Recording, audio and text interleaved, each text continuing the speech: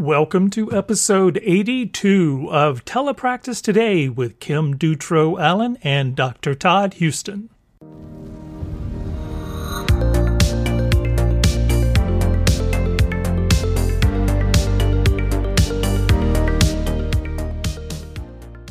Hey, welcome back to another episode. I know we're right in the middle of all of the holiday season, and I just had my students come back from Thanksgiving. And when they came back, I asked a lot of them, the question I always like to ask is, what was your favorite thing you ate? And I have a lot of kids that are on the autism spectrum. And then I realized as I was asking this question, a lot of them said, I don't know, I didn't really eat anything, or I didn't like any of the food. And it made me realize, that I needed to adjust some of my expectations and things that I, talked about based on their needs and their likes and dislikes. So I was thinking about that in the upcoming holidays, and Asha Wire actually put out a article that was full inclusion holidays. And they talk about just some of the things to consider with our students with autism or our students with sensory needs that might be helpful going into the holidays. So they talked about things like getting ready, preparing students in advance, recognizing when they might need a break, rethinking some of the sensory input that they're receiving in some of the activities we do. And it just made me think about, being aware and sensitive to those differences in our own students and just when we're out in the community as well. I agree. And even, the blinking lights can be a trigger. Right. And all those things you just may not automatically think about unless you have a child who's sensitive or even an adult who may be sensitive to those kinds of things. But you just need to sometimes think about that. Who's coming to dinner or who's coming to visit. And the dinner thing too, maybe reaching out and asking a family that, that they might have those needs. What can I serve that he will eat? And that things like that can be very appreciated. And we have a family member who has some different diagnoses and has really severe allergies. Really severe allergies. So we have to be very careful about how we handle the food in the house when they visit. And if we go out somewhere, we have to really make sure that, gluten-free and all these other issues are addressed, or he can't eat. He has to take his own food with him to the restaurant. So you have to really do the planning ahead of time, and you want to make everyone feel welcome and accommodated. So it can be a challenge sometimes, but I think it's something we need to do. Yep, I think so too.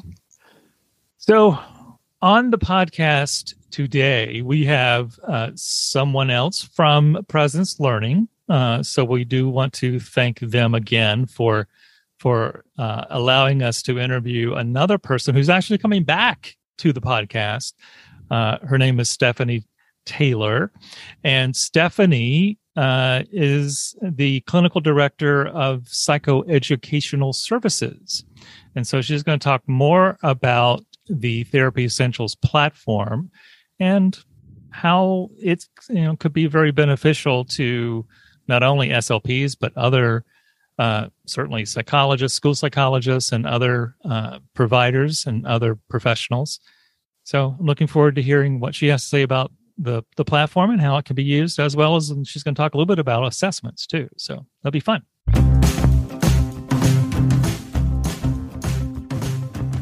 Hi, it's Todd Houston. I just wanted to reach out to you, our really talented, wonderful listeners that we have, and just ask you if you want to join us. Yes.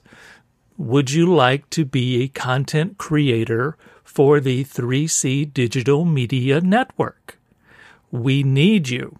We need content creators to come and join us. So if you have a blog, a webinar, a course, or maybe even a podcast that you'd like to do, we would love to speak with you.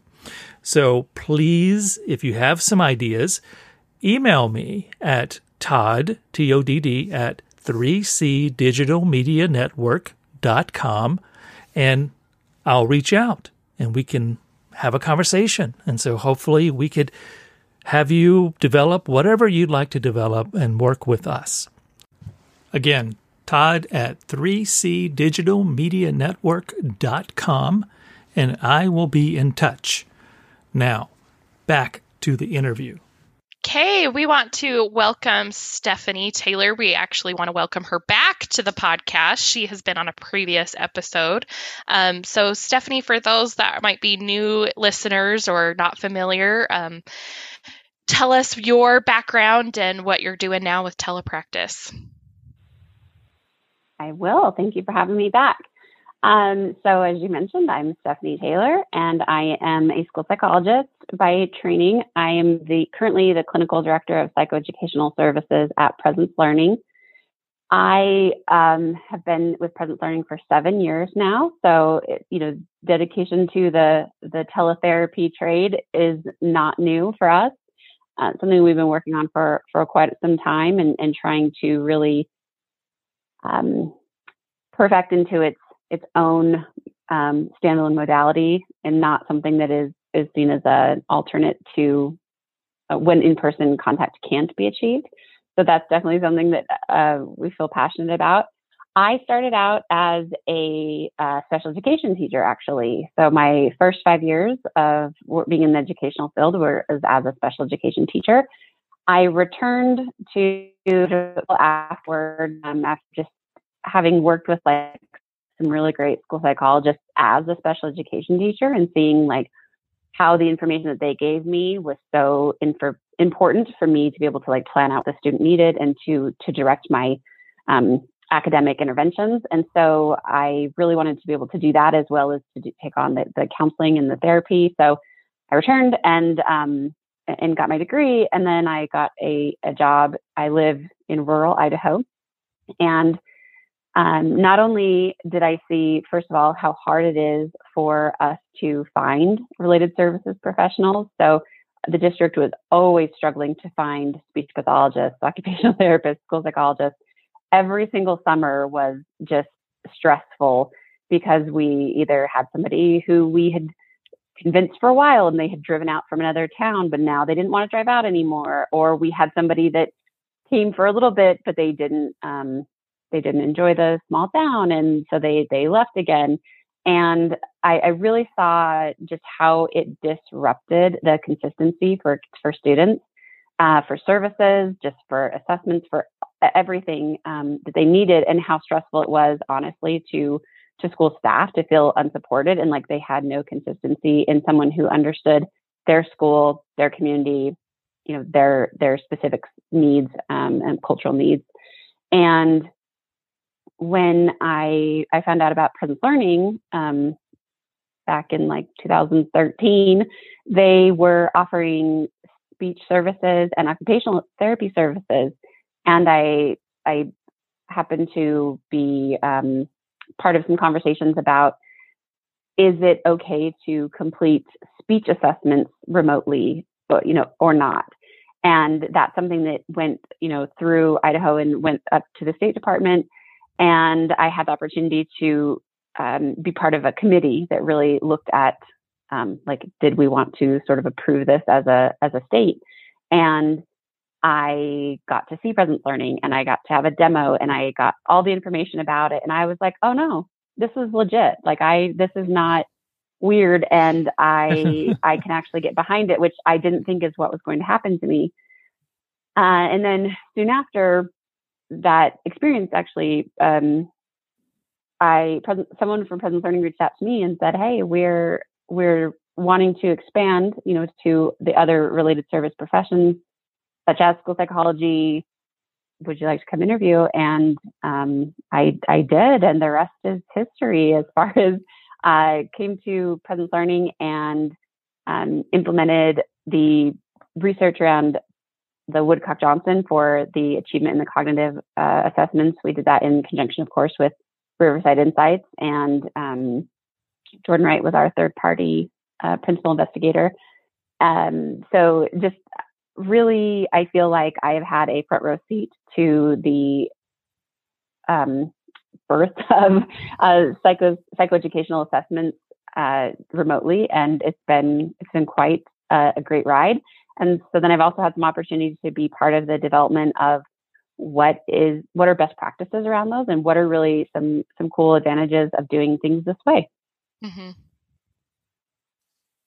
I want to take just a step back and just ask you a quick question. Can you define what psychoeducational testing is? What are you trying to do as a psychologist when you're working with a child?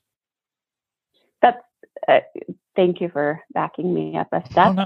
I always say psychoeducational because as a school psychologist, everything that I look at is really based around how is it affecting their ability to learn and function in the classroom. So psychoeducational to me, of course, is matching their cognitive abilities, their weak strengths and their weaknesses, and their emotional needs, and all the things that are going on, and how do those apply or come out in the school setting, and how are they affecting the students' ability to absorb the educational opportunities that they are receiving. But I will say, I'm glad you brought it up, because as we'll get into in a little bit, the Presence Learning platform is also a really great tool for clinical psychologists who might be looking at a broader band than I am as a school psychologist. And so I do get set in my ways and say psychoeducational, but really there is a broad application for general cognitive evaluations remotely. And just not to belabor this, but even like behavioral health, I mean, for everything I'm reading, they've, counseling and psychologists and maybe even psychiatrists, but they're, basically going almost 100% into telehealth now, and really embracing it, more and more. So it's been interesting to see that evolution. They've just kind of said, yeah, we can just do it through some platform, So would you say the Presence Learning, the new platform, Therapy Essentials, would also work for behavioral health as well? Absolutely. When I say psychoeducational, I sort of in my mind am also thinking of that broader umbrella of both behavioral and mental health services, right, as well as assessments, psychoeducational assessments. Right. But absolutely. And I think the thing that's great, at least again from my perspective about Presence Learning, is the platform that we built for our contracted clinicians to use in the school setting is then the same platform that we improved and worked on and then put out there as Therapy Essentials, so that other people can utilize it and take advantage of it.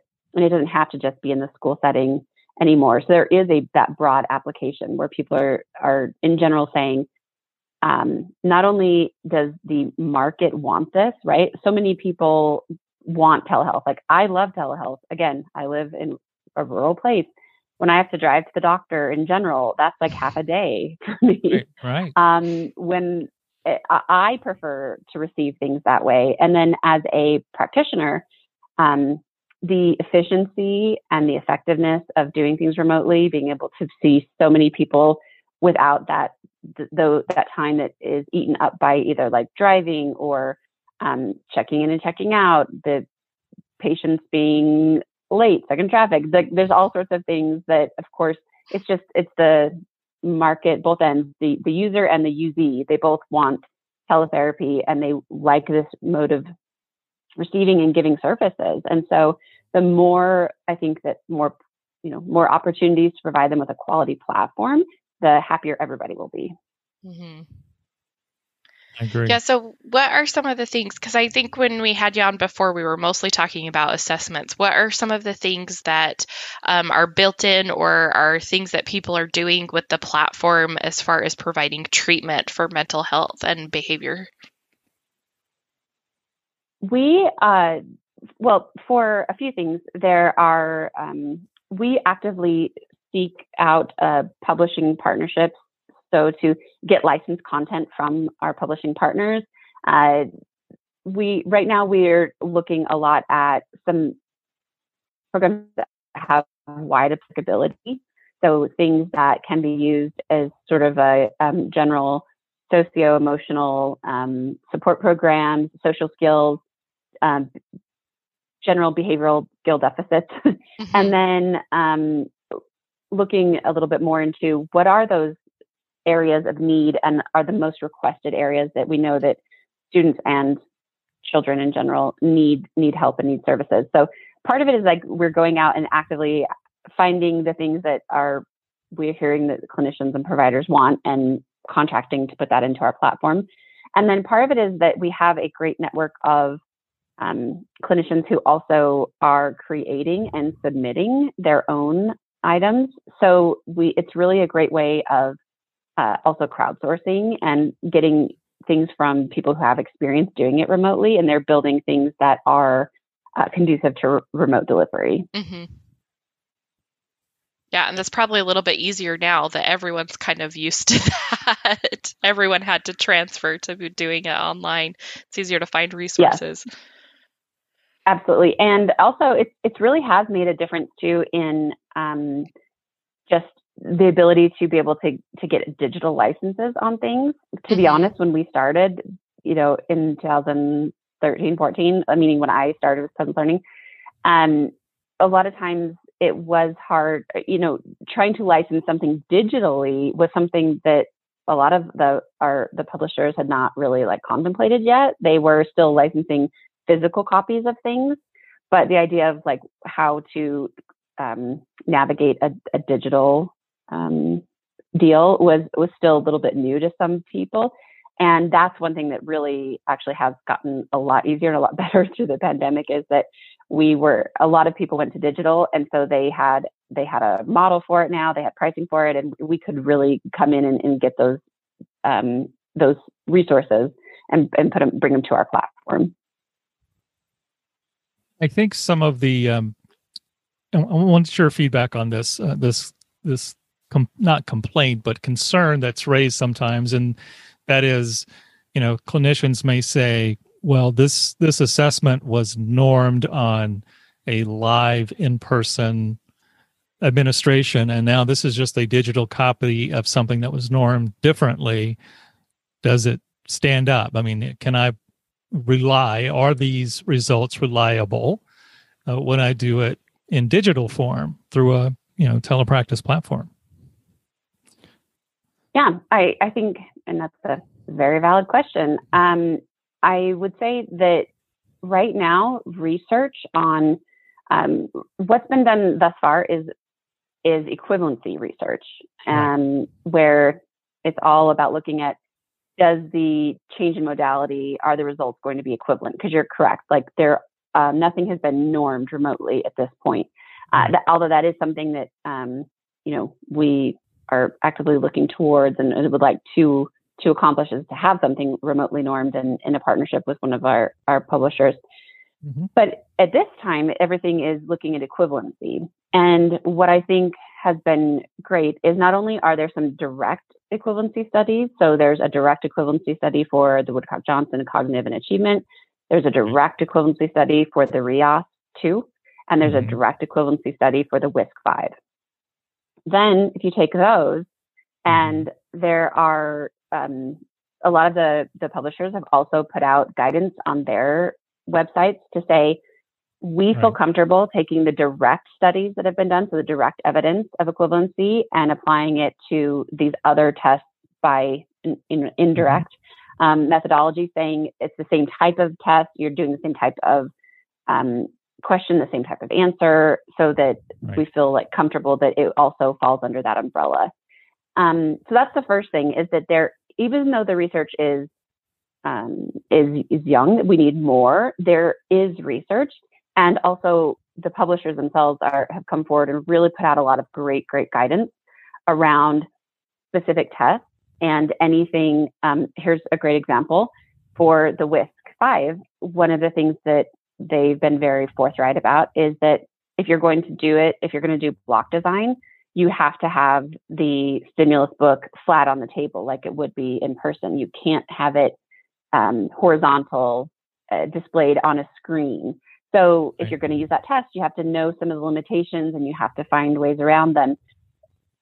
So it's all about just knowing the information and knowing what possible changes the modality will have on the outcome, and choosing your test wisely and choosing your opportunities wisely. On our website, we actually have a practical guide. It's a practical guide. It's cognitive and academic teleassessment. And it's something that I feel like it's about if you were to print it off, it's probably about a 15-page guide, but it really walks through how to go about making some of these decisions, like how to take the professional judgment that you have and that you use every day in person, and to just kind of like take that same information and flip it a little bit. So it walks about thinking through the student environment. Where is the student sitting at, or the client sitting at? What might be happening in their purview? How to mitigate some of those potential interruptions. It walks through like test selection. How do you consider which test to use, and when can you feel comfortable that the remote is a true equivalent versus when it's not?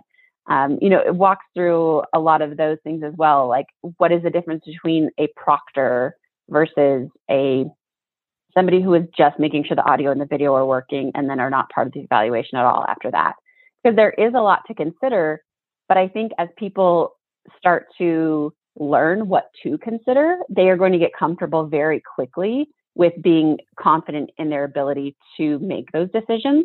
It's just that sometimes the unknown of what do I need to be looking for is daunting to people. Mm-hmm. Right. It's just going to take time for people to get used to the process and understand.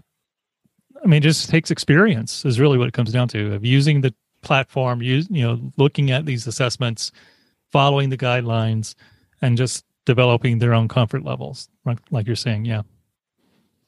Absolutely. I think all of us in person, at least me, I know when I'm in grad school or my internship, and something happens in the middle of an assessment, right? Like the cliche is like the fire alarm goes off via the fire drill, or there's something that happens. And then I can remember thinking like, great, so now do I have to discard this whole test? Can I pick it up? Like, you're making some of these decisions, like, do it now, which subtest am I going to use to replace this one? Or do I consider this an acceptable interruption? And it's all just that same type of stuff. Like you said, it's different things that are interrupting, but it's the same type of decision-making process. And it just takes experience to feel comfortable. Yeah. Yeah, I remember last year I had a school I was working at with some students that were much more higher support need than I was used to. And so when I thought about, doing their annual assessments online, it was like, oh, I know how to do like older kids and kids that don't have high support needs. And, I kind of used like a hybrid of like some of the students, I had them go in to the school and do some testing, or some of them I used like some parent report testing that I thought would work better. Some like of the communication matrix and things like that would work better. So I think we still are going to have to make those decisions. And it might be a decision where we're like, okay, maybe online testing isn't the best fit for right now, but I've, at least had experience with it. So I can say, I can at least try it and I can see if this would work. Yeah, I think you put that absolutely beautifully, because there's never, I don't think anyone is advocating that somehow remote assessment or remote therapy or remote, health is appropriate for everybody, right? And that it's going to be applicable to all situations. So I think it's about really embracing those times and feeling, like you said, empowered to say, you know what? No, I thought this was going to be okay remotely, but I'm going to stop right now and just cut my losses. Right. This is not going, I don't feel good that this is going to be valid. Mm-hmm. And feeling like it's okay to do that. And as you do it more and learn, you kind of have a better inkling going in of when things are going to be a good option for remote versus in person. Mm-hmm. Yeah, I've yet to figure out how anyone would do the preschool language scale remotely. Preschool is just its own universe. Yes, it is. They're so yes, great. It is. So we've been talking about the is it Therapy Essentials, the platform that's available for people to buy from Presence Learning. And when we talk about assessments, what unique features are on there as far as assessments for people that are wondering how it would be different from like buying an online license from the publisher and just getting on Zoom? As a follow-up, similar to that, because we're starting to see a lot of let's say platforms being offered in using this subscription model. So how does Therapy Essentials stand out versus the competitors? And we don't have to name them, but how does Therapy Essentials stand out to some of the others that are out there trying to do the same thing? So yes, Therapy Essentials is not only one where you can buy an individual subscription, but also if the school wants to buy licenses for their own staff to use it as well. That's another route of using it. I think that to me, the biggest difference hands down is just the fact that we've been around and doing this for quite some time. We've had time to develop, time to think it over, time to put an initial product out there and then improve upon it. And that I think has led us to being able, and also ours was developed by clinicians, with therapy and with interactivity in mind. So one of my favorite things is when people have been doing things with Zoom and then they see a demo of our platform and you just see them that they're like, oh, that would be so much more useful. And that's like my favorite. I love that. So the main thing truly is, as I mentioned, the interactivity. The second thing, and I'll go into depth on both these, is the embedded content from the publishers. So what we do is we go out and seek partnerships with, all the major test publishers, all the favorites that you would want, and then we put the stimulus books directly into our platform. So that is the way that is different, though, than what you might access from the publisher themselves, where you're just looking, like getting the PDFs and displaying them on Zoom. Then that becomes the features. For example, once you're in assessments mode, instead of a pointer, your mouse becomes what I like to call the big foam finger, like your sporting event. And it's really a pointer to be able to point to items. You can click on the items. It gives a little pulse so that I can read the directions, where if it's saying, if it's giving me as the examiner directions, that says, run your finger underneath these items and say, do you see these? Then I can still do that with the student. I can still perform the same action. I can read the exact same script, and then they can see what I'm doing. But I can also see what they're doing. So when the client or student does theirs, they also have a foam finger. So I can see what they're doing, what they're pointing at. We can go back and forth, and I can also load and move the items through as if in a more natural way, which I feel is like more akin to, flipping a stimulus book and moving through the items, rather than like scrolling through PDFs. I would also say, 100%. And then I would also say that way that we've sort of broken them down for usability, have really just put each subtest in its own category, and you can load your queue. A queue is really setting yourself up for what you want to do that day, and whether that is therapy or that is assessment, you can load your queue ahead of time. So, and also save your queue. So I have a lot of queues, and some of them are might just be the standard of the Woodcock Johnson, or it might be, I have a couple separate that are just reading clusters. So if I'm looking at a potential specific learning disability in reading, I can do, the reading portions of a few different assessments all in one queue. I also can pull in my therapy things. If I know that I need a built-in break or something like that, I can prep all of that ahead of time. and then it stays there whenever I need it. I'm not going back and pulling up PDFs and scrolling through PDFs each and every time as a brand new starting point for the student. Mm-hmm. Yeah, those are all things that I have liked so much about that platform too. Keeps everything sort of right there, ready to go. And you're not searching all over the place trying to figure out what comes next and where is it, and or having 50 million tabs open, right. on your desktop. Yeah, and sometimes I'll even, just depending, some tests I sort them out by starting point too, so that I know like just how old the student is. I'll, I start with a certain,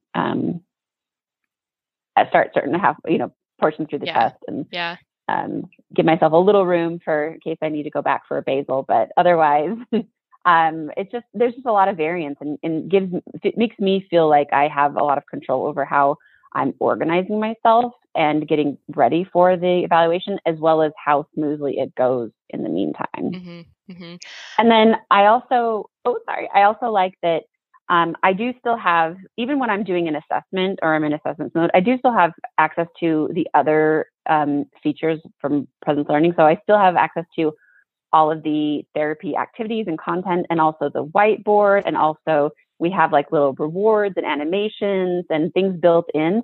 So I can pivot on a moment's notice if I need to, if I feel like the student needs some encouragement or they need a break for a second and we just want to go to the whiteboard and draw or do some stamps.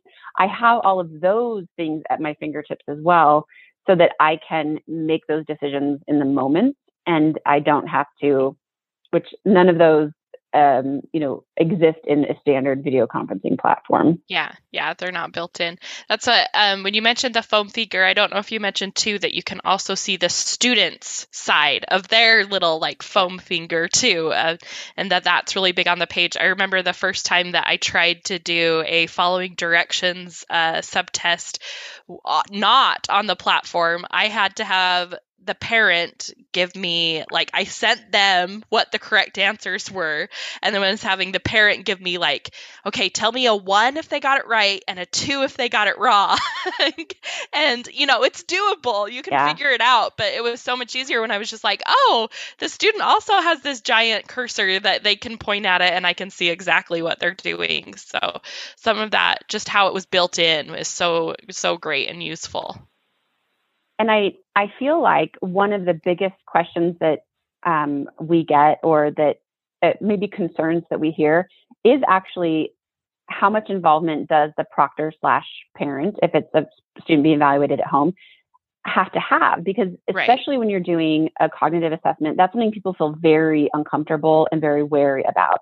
And that is the other thing that is very important to me with Therapy Essentials and with just any platform, is that it give you the ability to be able to control all of the clinical outcomes by yourself, right? I need somebody on the other side if the audio and video have gone out, or like there's certain things maybe, as I advocate for in the practical guide, like I advocate to do, like have the adult give you like a room 360 for a second so you can see anything in the room that might be problematic. I mean, there's some stuff you need an adult for, but the absolute goal of Therapy Essentials, in my mind, is that once you have things set up and running, you can essentially have that adult walk away, and I, as the clinician, can do everything that I need and see everything that I need from my end, and that I don't need to rely on a non-clinical, untrained person to do anything for me. Right. And I think that's really important. What I've heard from other people is having to send like an extra webcam and setting it up behind the student, and mailing, the protocols and stuff ahead of time, and having the parent open the package on camera so that they're not looking at it ahead of time. So it was, all those things that was like, whoa, that's just crazy, trying to figure out a way to make this work. So the platform is much easier. So it's much more straightforward because everything's built in. So even for us, even for Presence Learning, because the studies that have been done are equivalency, we do still have to do those same things. Like we still need to send paper forms out to the student, because that's the norming, is the paper forms. and Right. there's no digital replacement for those yet. That would be Right. sort of like the future facing, where we want to get to, where there's an all digital option. Mhm. But we do still have those same test security needs where we send out the envelopes, we have them marked so that the parent doesn't open them until it's there on camera, have them package it back up on camera, or the proctor, whomever that is. And so, yes, there is still, like, there are some logistical headaches that anybody is going to run into, I think, that wants to do this properly and wants to really make sure that test security is it's protected. But I think that is sort of just I guess part of it being a new thing and, a newer modality. And as kind of like I was talking about before with, getting digital licenses for some of the curriculum that we want to offer, I think as this becomes more standard and, again, people want to receive the things this way and and professionals want to practice this way, I think that we will see more openness and swifter movement towards the ability to get rid of all, paper or hard copy necessities in an assessment. I think a digitally designed and digitally normed assessment is a few years away, but only a few years away. Mm-hmm. I agree 100%. So, Yeah. Stephanie, oh, sorry, Kim, did you have? Nope, you're good. So when you were with us last time, did you participate in our moment of Zen? I don't think so. I don't remember. know if we had started. I don't think I you don't know did. if we had started doing it yet.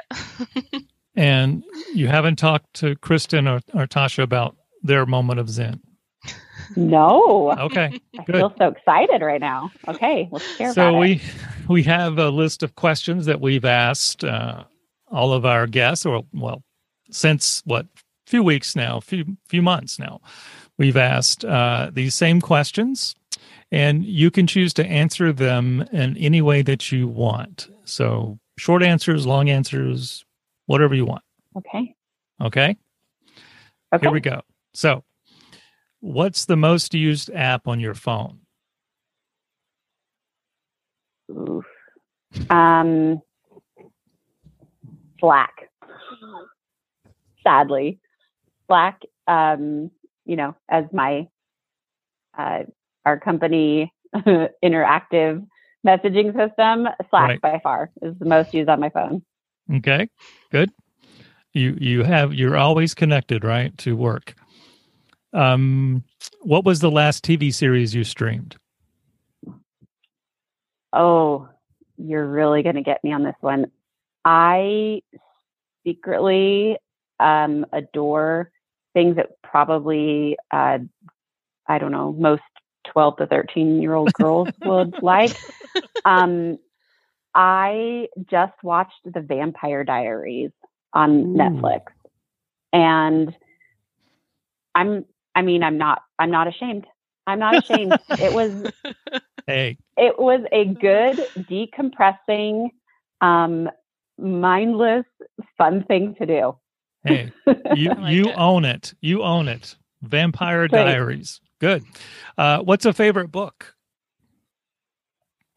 The Little Prince by Antoine de Saint-Exupéry. Yes. Yeah.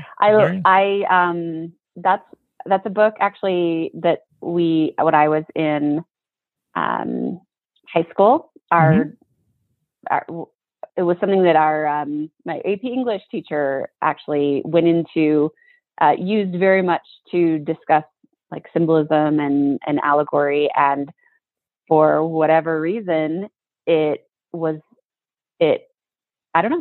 really resonated with me. And so actually I had an English degree with my special degree because I can also teach English if I wanted. That was the route of my life. And that's something that for some reason has always stuck with me as a partial turning point of making me think that I loved literature. Oh, very nice. That's nice feelings associated with that book. That's great. Who would you like to have dinner with, dead or alive? Oh, this is the proverbial question, isn't it? I would like to have dinner with my father, who is actually dead. He passed away in 2004 from early onset Alzheimer's. And I was when he got Alzheimer's, I was in 8th grade. And so I didn't really ever know him as an adult. And so I would really like to have like an adult to adult conversation with him. That would be amazing. Cause when you're a kid, you remember people differently than you do, like when you actually get to be an adult and you can, look at them as a similar adult. And I think it would be very interesting to see what that did to my perspective of him. That's cool. Yeah. This is getting a little more deep now. Okay.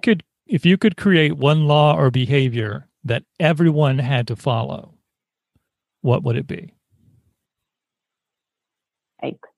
You're queen of the world, and you're going to say this has to be done. Everyone has to do it. Period.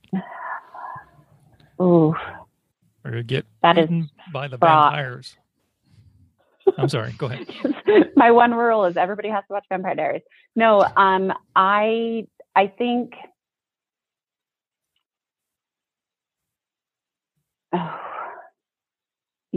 I guess you can edit out all this hemming and hawing that I'm doing right now. I would really, if I'm queen, and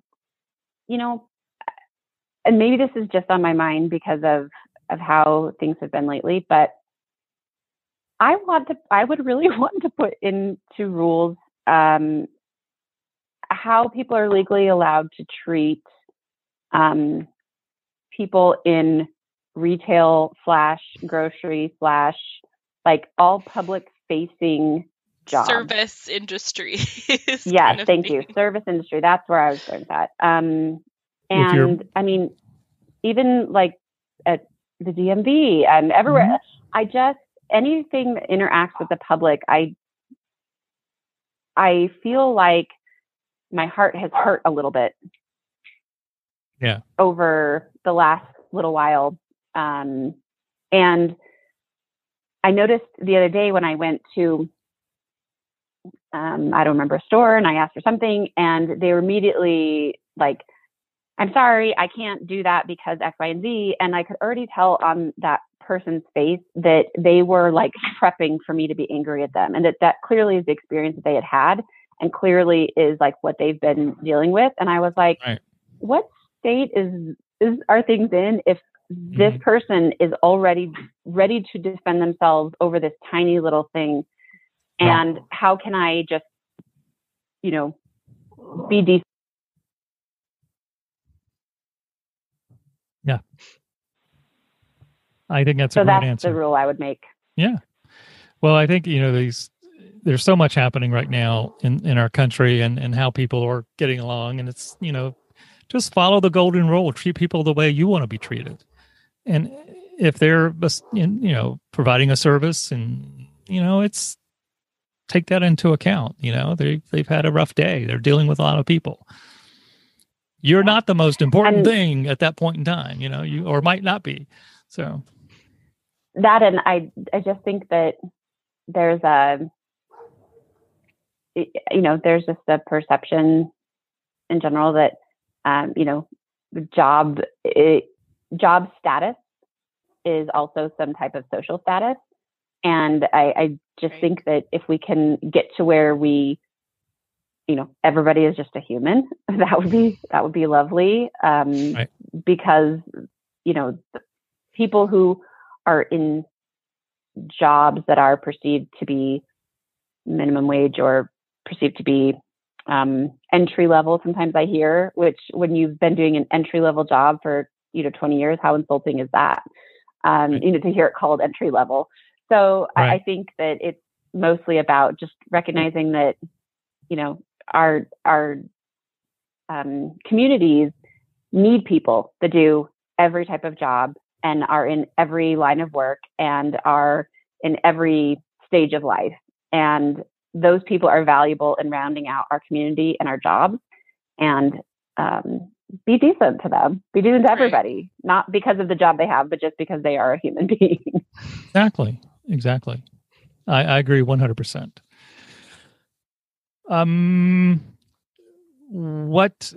Where is the most exotic place you've been, or the farthest place you've been?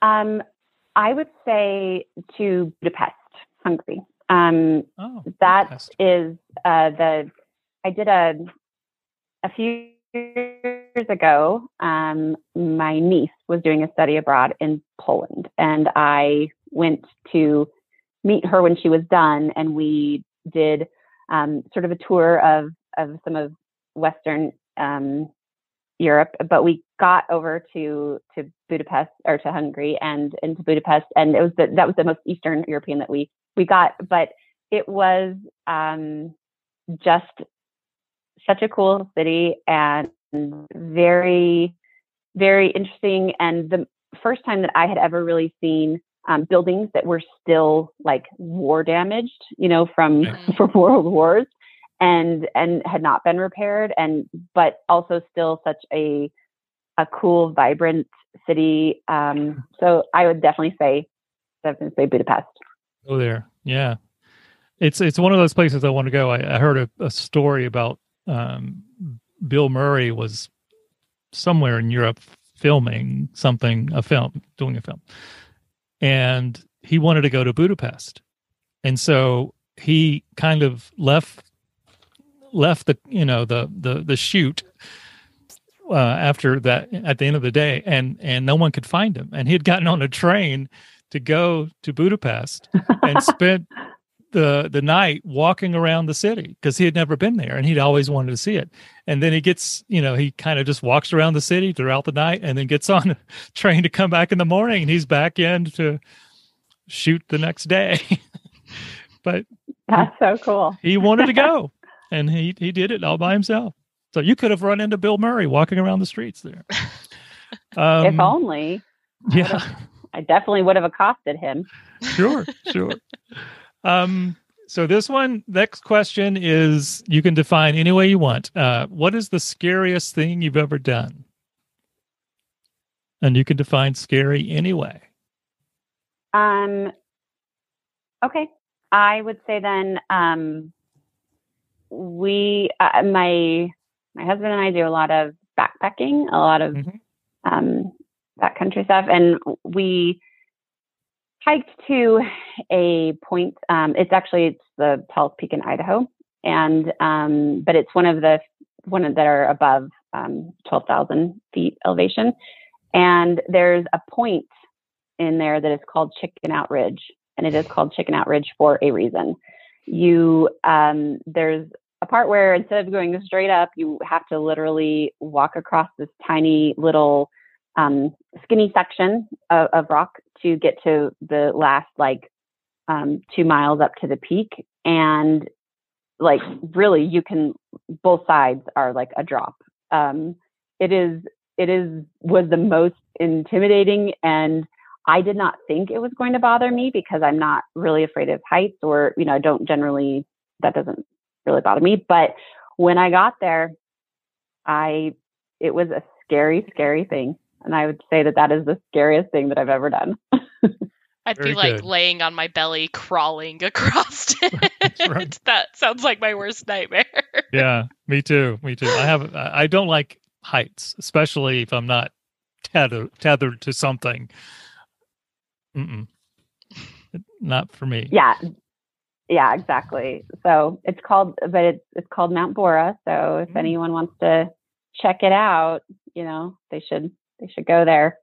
Cool. They should Google themselves some pictures of Chickenout Ridge on Mount Bora. You'll see what I'm talking about.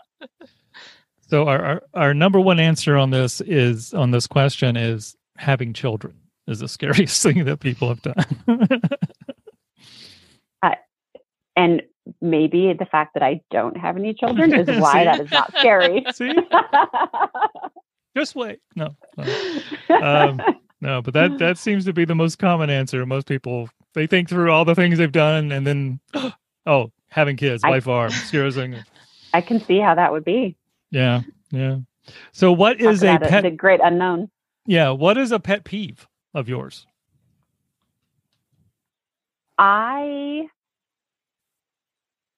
Even though I know it is very well intentioned for most people, one thing that is a pet peeve for me is when you're telling a story and somebody responds by starting to tell a story about themselves in an attempt to like empathize. So again, I know it's well-meaning, but it is sort of my pet peeve because I feel like it's like, taking the conversation and making it about the thing they want to share rather than the thing that I was sharing. Right. So, yes. That's a really good one because I've noticed people doing that a lot. So that does bother me tremendously. So I would have to agree with you on that. And like I said, I really do know and believe that they are doing it like that is their way of trying to show me that they have experienced something similar and they can kind of know where I'm coming from. So even though I know it's well intentioned, a part of me is just like, let's, we both can have our time to talk, but let's not trade them off, right? Like, let's not just divert so soon. Right. Just shut up and listen to me first, and then I'll listen to you. So, yeah. Right. And then I'll be quiet and listen to you. Exactly. That's right. So it's not that difficult. If you didn't choose your current profession, what would you like to do? Oh, this one's easy. I would be a surgeon. Surgeon. Interesting. I find that the human body and surgical stuff fascinating. And partially like I've had like some back surgeries. I've had some surgeries in my life. And then I also have seen like anytime I see pictures of other people's surgeries, or if I can watch somebody shows me a video of their knee surgery or whatever, I find that fascinating. And medicine and the human body, hands down, in another life, I was a surgeon. I just know it. Awesome. Cutting people open, checking it out. So what was the human body at the museum? Where they sliced the human body and all those different things. What was that? I think it was it just called like the body exhibit? I think that's Something what it was, like the body exhibit. Really fascinating. Yeah, I know what you're talking about too, but I can't remember what it was called either. So yeah, I have seen that. I saw it many years ago, but yeah, it was really, really fascinating to walk You're through correct, and Kim. see It's just called the body exhibit. The body. Very cool. But I have a friend whose husband had a PhD in geology and decided to go back to med school, and now he's a cardiac surgeon researcher. So it's never too late. Never too late. Never too late. There's only a few more things I need to get accomplished and where I'm at first. A few more miles that need to be run on this one. And then tackle medical school, right? And be a surgeon. So last question. If heaven exists, what would you like to hear God say when you arrive at the pearly gates? I would want to hear him say that he knows what's in my heart. Like maybe that that maybe I wasn't always perfect, or that I didn't always show the best sides of me, but that he knows what's in my heart, and that's okay, and that I'm okay. That's what I would want to hear him say. It's a good answer. I like it. Yeah, that's wonderful. So, Stephanie, thank you for joining us on the podcast. And if people want to check out the Therapy Essentials platform, they can go to the Presence Learning website, I would assume?